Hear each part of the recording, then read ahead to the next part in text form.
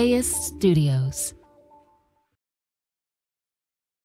And I remember just being like, come on, Omaha, like thinking we were going to win Wisconsin and that like maybe it would come down to like one electoral vote. And I was spewing a bunch of like hopeful bullshit, just being like, we still got this. And everybody was like, you're insane. We're about to lose. And I walked out of the White House and I could hear just these screaming outside of the fence. And I was like, you got to be kidding me. There are Trump supporters already outside the fence. And I walked out of the gate and it was like 1 a.m. And I looked and it was college kids who were screaming and crying and just freaking out because Donald Trump had become president and they didn't know what to do. They just showed up at the White House and were freaking out. And I remember being like, I don't even think I really understand how big of a deal this is. Tanya Somanader was in the White House on election night 2016. Before that night, she was planning her next move, stepping away from her work in Barack Obama's administration and hoping to take a gig writing for comedy shows like The Daily Show or Last Week Tonight with John Oliver. 2017 rolled around and we were facing the inauguration of Donald Trump. I was like, I just don't know if I can leave politics right now. I just don't know if going to a show that just explains how bad it is enough. It's leaving people in a place that they already know, that this man is absurd, that he's going to drag the country down. Everything that I worked on, whether it was the Iran deal, the climate change deal, you know, whatever it may be, is about to get overturned or taken away. And I just can't be in the business of just talking about it. I have to do something about it. From LAist Studios, this is Servant of Pod. I'm Nick Kwa. This week, how Tanya Somanader and Crooked Media are trying to push the left to do more than just listen.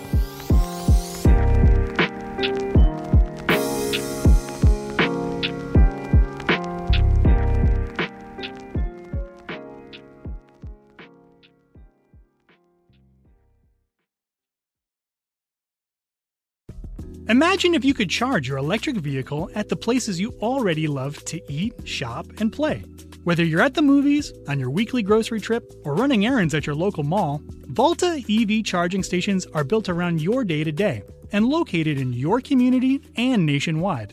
All you have to do is check in, plug in, and go about your day. It's EV charging made convenient. Download the Volta app to find your new favorite place to charge.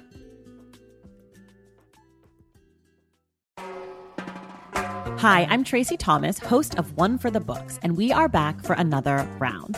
This is clearly an NPR audience. Yeah, I think they're so smart. What the hell? My guests this time are actor Vella Lavelle and author Amanda Montell, whose new book, The Age of Magical Overthinking, is out now. Join us on May 15th at the Crawford Family Forum for book talk, trivia, and hot takes. Tickets can be found at laist.com/events.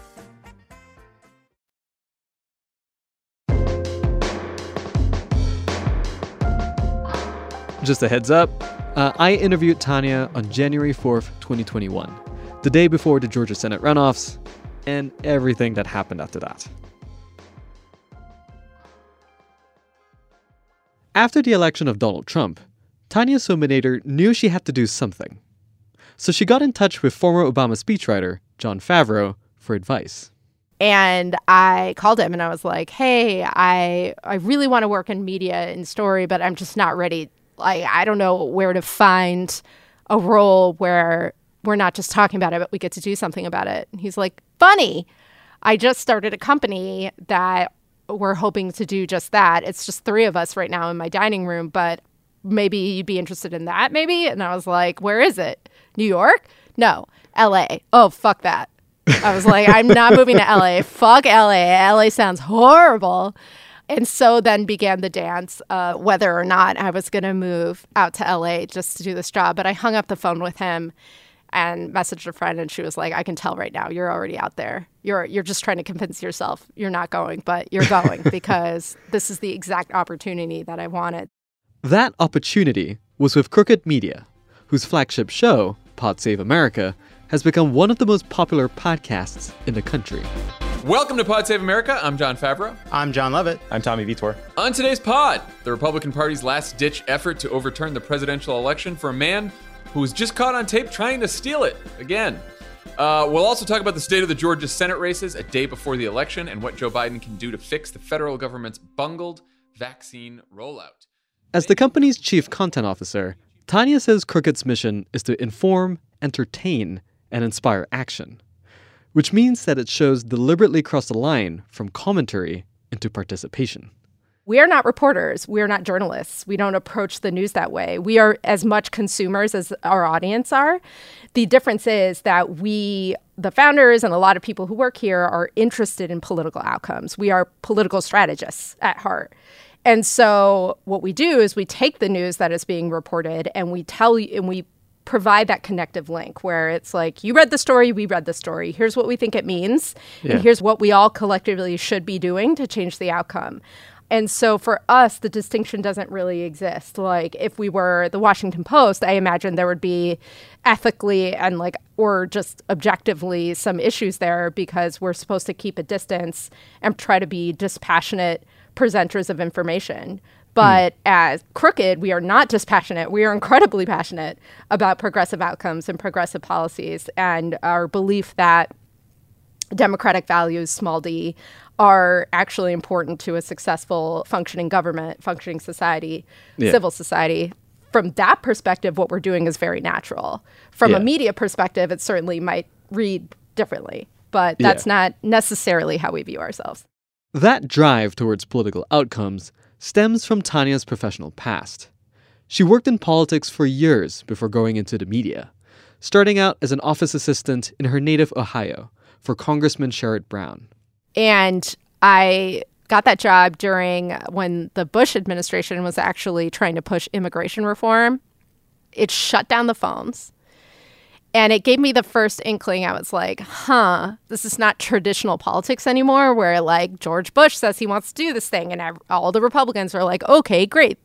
And they line up. It was the first time I saw a fracture in that. There was people were not falling in line. And of course, it was around immigration, which is obviously xenophobic and racial elements to it. But to have them shut down Congress over it was really, it just showed the kind of power in terms of people were consuming something that we weren't seeing.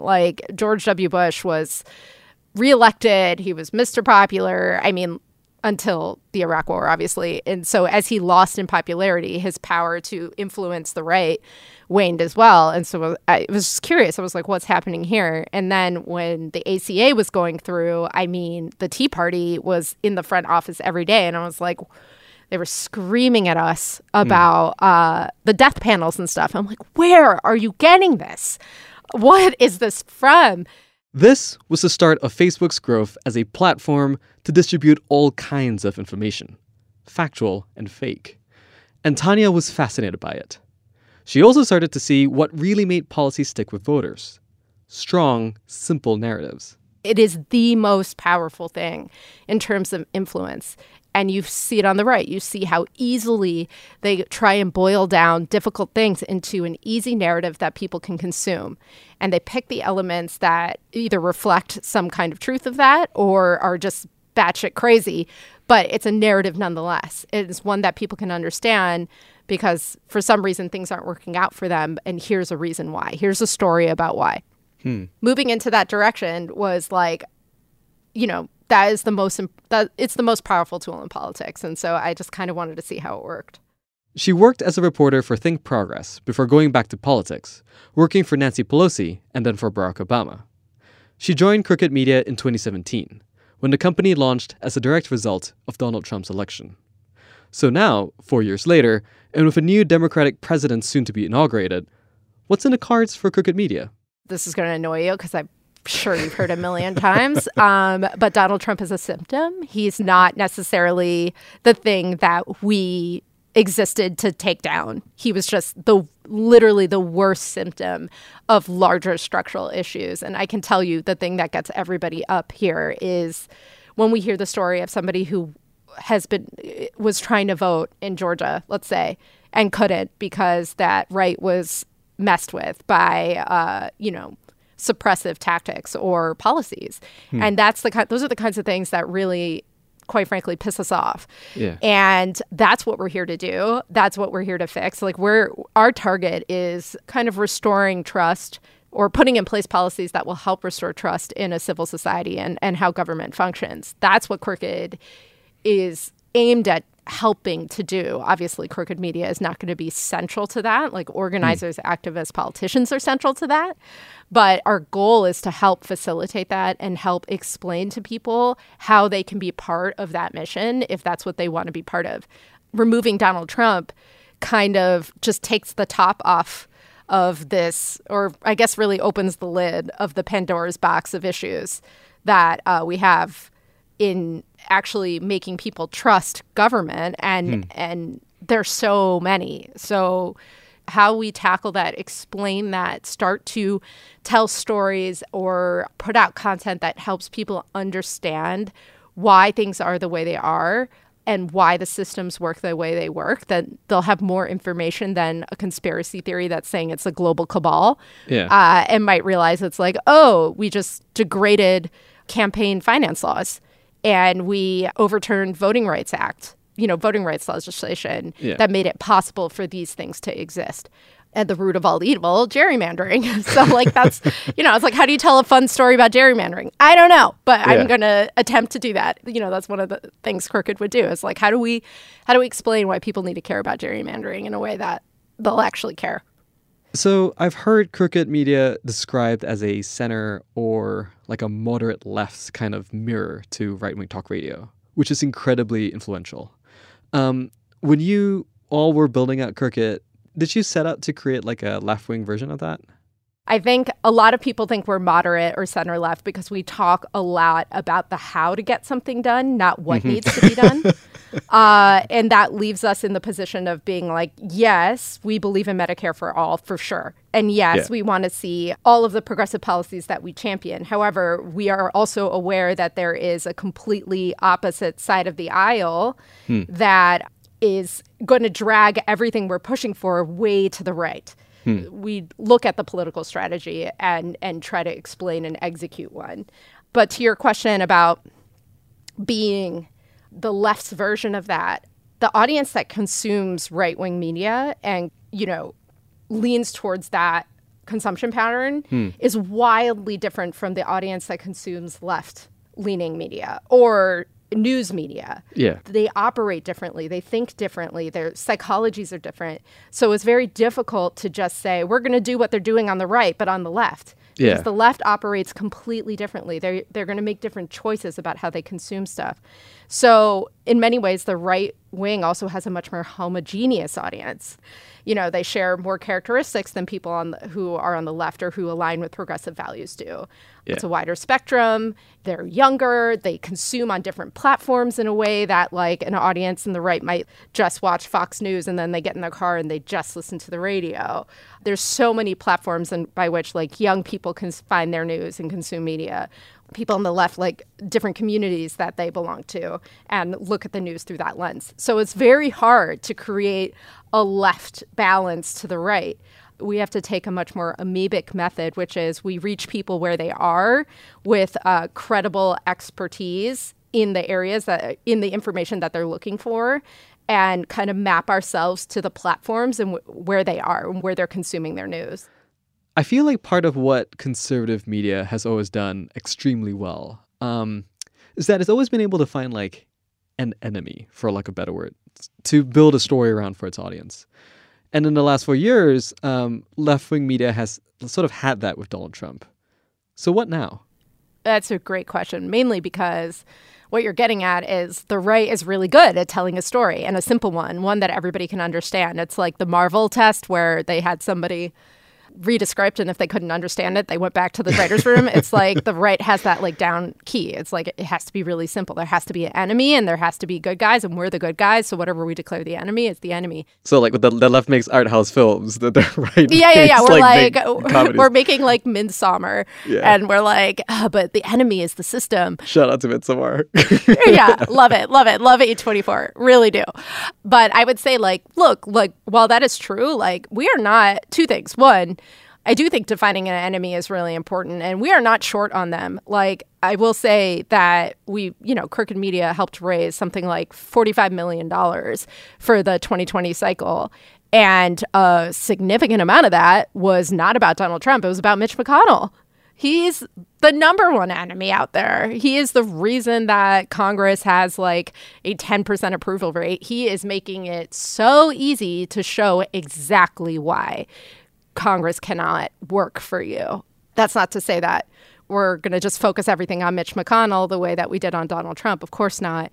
We want to see Joe Biden keep the promises he made, move the policies that he said he wanted to move, make decisions that move us in that direction or deliver that result for us directly. And we will be pushing him to do that.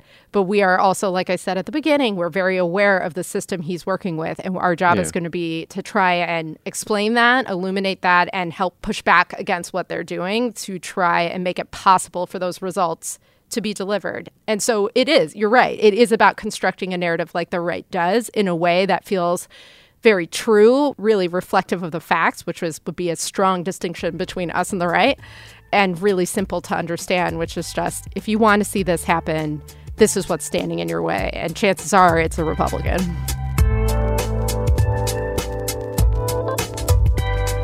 After the break, a German heavy metal band and the CIA.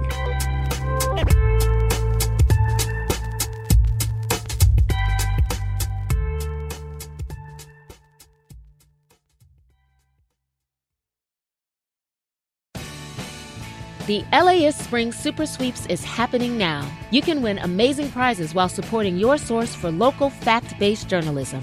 One lucky grand prize winner will get to choose a brand new Lexus or $25,000 in cash. Other prizes include an electric bike from Juice Bikes and $1,000 gas gift cards. Your donation of $60 gets you one entry to win, and the more you give, the more entries you get. Donate now at LAist.com/sweeps.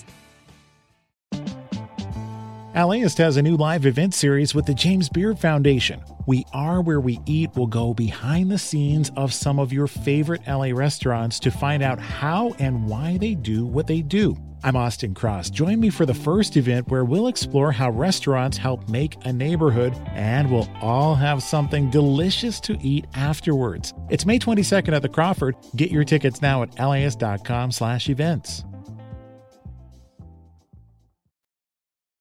Last year, Crooked Media released Wind of Change, a podcast that explored a possible connection between the heavy metal band The Scorpions and the CIA. He was either at the farm at the time of his training, or he was at headquarters in Langley, and like an older gentleman who has been around the block comes in to meet the new recruits. So a graybeard. Yeah, and tells them stories, etc. Told this story to a group of people that he was with, that this song had been written by the CIA and had been a part of a PSYOPs campaign. Psychological operation. Exactly. To what? To insert this song, this music into the Soviet Union. To encourage change. It may seem like a departure from the company's core mission of newsy shows meant to inspire political action. But Tanya says the heart of Wind of Change is exactly what Crooked Media wants to bring to its audience. Wind of Change is a really good example of how we're honestly trying to peel back the curtain on how things work. We obviously do that very directly with Pod Save America, but there are so many stories in history and in the current political landscape, in other industries, in sports and culture, society, health, all of that, where the way things work and the way that systems work, it's incredibly political. They're reflective of power. They're reflective of power structures, influence, things that go on behind the scenes that people who are wondering why outcomes are the way they are might not know if we don't peel back that curtain, show like, look at this thing. Isn't that crazy? Wind of Change. And, Patrick Raddenkeefe brought us the story of, he was like, I think the CIA might be involved in this. And we were like, of course. Whether they are specifically involved in this or not, there is obviously this concept of soft power and how Americans use cultural influence to impact outcomes in the world. Of course. Yeah. And like, this is a great entertaining way into that, like to touch on that and to really pull that back and show how the CIA uses not just like spies and like, you know, all of the stuff that people think traditionally about the CIA, but to think about American power and American intelligence as like a really 360, like they use everything, including cultural product to influence governments or influence societies. And so we were really excited about the story. We were like, this is super relevant. And it's such a fun way to tell that story. And those are the kinds of stories we look for, something that shows you how the system works a little bit and it might surprise you because you didn't know it like that before. Wind of Change. It's like a movie waiting to happen. So I wonder if working with the larger entertainment industry, right? Movie studios, TV studios, streaming services, if that's part of Crooked's strategy to get its message out to as like many people as possible. There's no more effective way to help people understand what's going on than sharing a story to explain how something works through a story. And we obviously come from that school of thought because all of us worked for Barack Obama, and he was the biggest proponent of that method of persuasion, of sharing like why he believed the things he believed and how he was getting that done. Yeah, now he has his own studio and a Crooked Media competitor, it seems like. Yes, I know. So we're having like a story off now, and it's really annoying. But no, he's excellent at that. And, obviously his chief speechwriter is a founder of this company and is a big believer in the power of story. Oftentimes, Barack Obama would open a speech with a story that kind of revealed why he was pushing for healthcare reform or any policy he was trying to push for, because people can relate to that. They can understand that. They can empathize with us if you tell about somebody through story. And so Hollywood and the media and entertainment industry is so well positioned to help shape how people view what's happening in the world. And we're very aware of that. So it doesn't impact the stories we pursue. Like, obviously, true crime is having a moment. It will never not have a moment, it seems like. It will never not. And so, we aren't, I can say we aren't pursuing anything that's just straight up true crime, because it doesn't really, as I say, fit the brief of what a Crooked Media product would be. But that doesn't necessarily mean like we won't if we don't think it if we think it reveals something about how the justice system works. But we do keep that in mind. Like, we want people to feel connected to the story so that by the end of it, they might see something a little bit differently than they used to, or they might be persuaded that there is a policy that we need to put in place. And they'll start from that position. And that's great. That's what we want. That's what we want to see. And so we're hoping that, like, as we find more stories, that we can interest, the entertainment industry in helping us tell it in more, traditional ways, be it through TV, film, whatever, what have you. So it's 4 years since you moved to LA and joined Crooked Media. New presidency, new administration. How do you feel looking forward to the next 4 years? I feel like we've sort of returned to the starting block for this country, where I think anybody who thinks the election of Joe Biden has restored anything is deluded. All it did was bring everybody back to the truth of the matter that there is a shit ton of work to do. And that if we are to restore any sense of like, quote unquote, politics as usual, or politics as it should be, we're basically standing on like the world's shoddiest foundation right now. And so I feel like there's so much work to do in prioritization and like Biden is kind of like neither here nor there on that in some ways. It's kind of like what legislation can we get done for him to sign, and what can we get done on the state level? How can we change things from the ground up so we don't have to be over-reliant on an executive? And that has been something that I think we've seen the problems of that, both under Obama and under Trump. So I think everybody has just walked themselves back to the starting line, and now we have a series of incredibly hard battles ahead of us, and that can feel exhausting. But I'm so grateful for the opportunity to fight them, because the other option was not even getting a chance. It was like the continued backslide into whatever the hell Trump was promising to deliver. Ridiculous authoritarianism? I don't know. It was terrifying.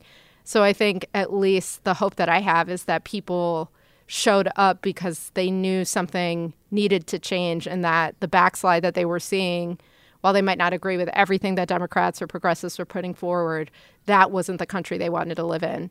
And so I'm excited to see what story we can tell to show Americans the kind of country they can live in and the power they have to help deliver that. It's going to be a multiple generational job and decades of work, I'm sure.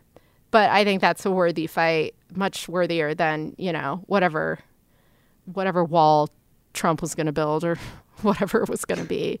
So that's how I feel about the next 4 years, the next 8, the next 10, the next 20, same thing.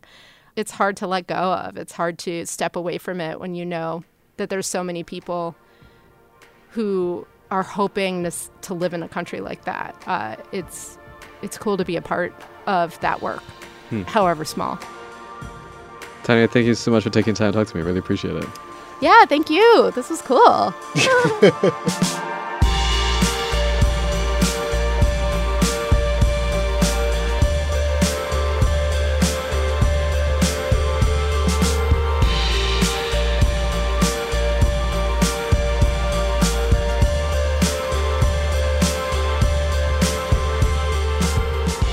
Servantapod is written and hosted by me, Nick Quah. You can check out more episodes at elias.com/servantofpod. The show is produced by Andrea Swahe, Jessica Alpert, and John Perotti at Rococo Punch. Web design by Andy Cheatwood and the digital and marketing teams at Southern California Public Radio. Logo and branding by Leo G. Thanks to the team at Elias Studios, including Christian Hayford, Taylor Kaufman, Christian Muller, and Leo G. Servantapod is a production of Elias Studios.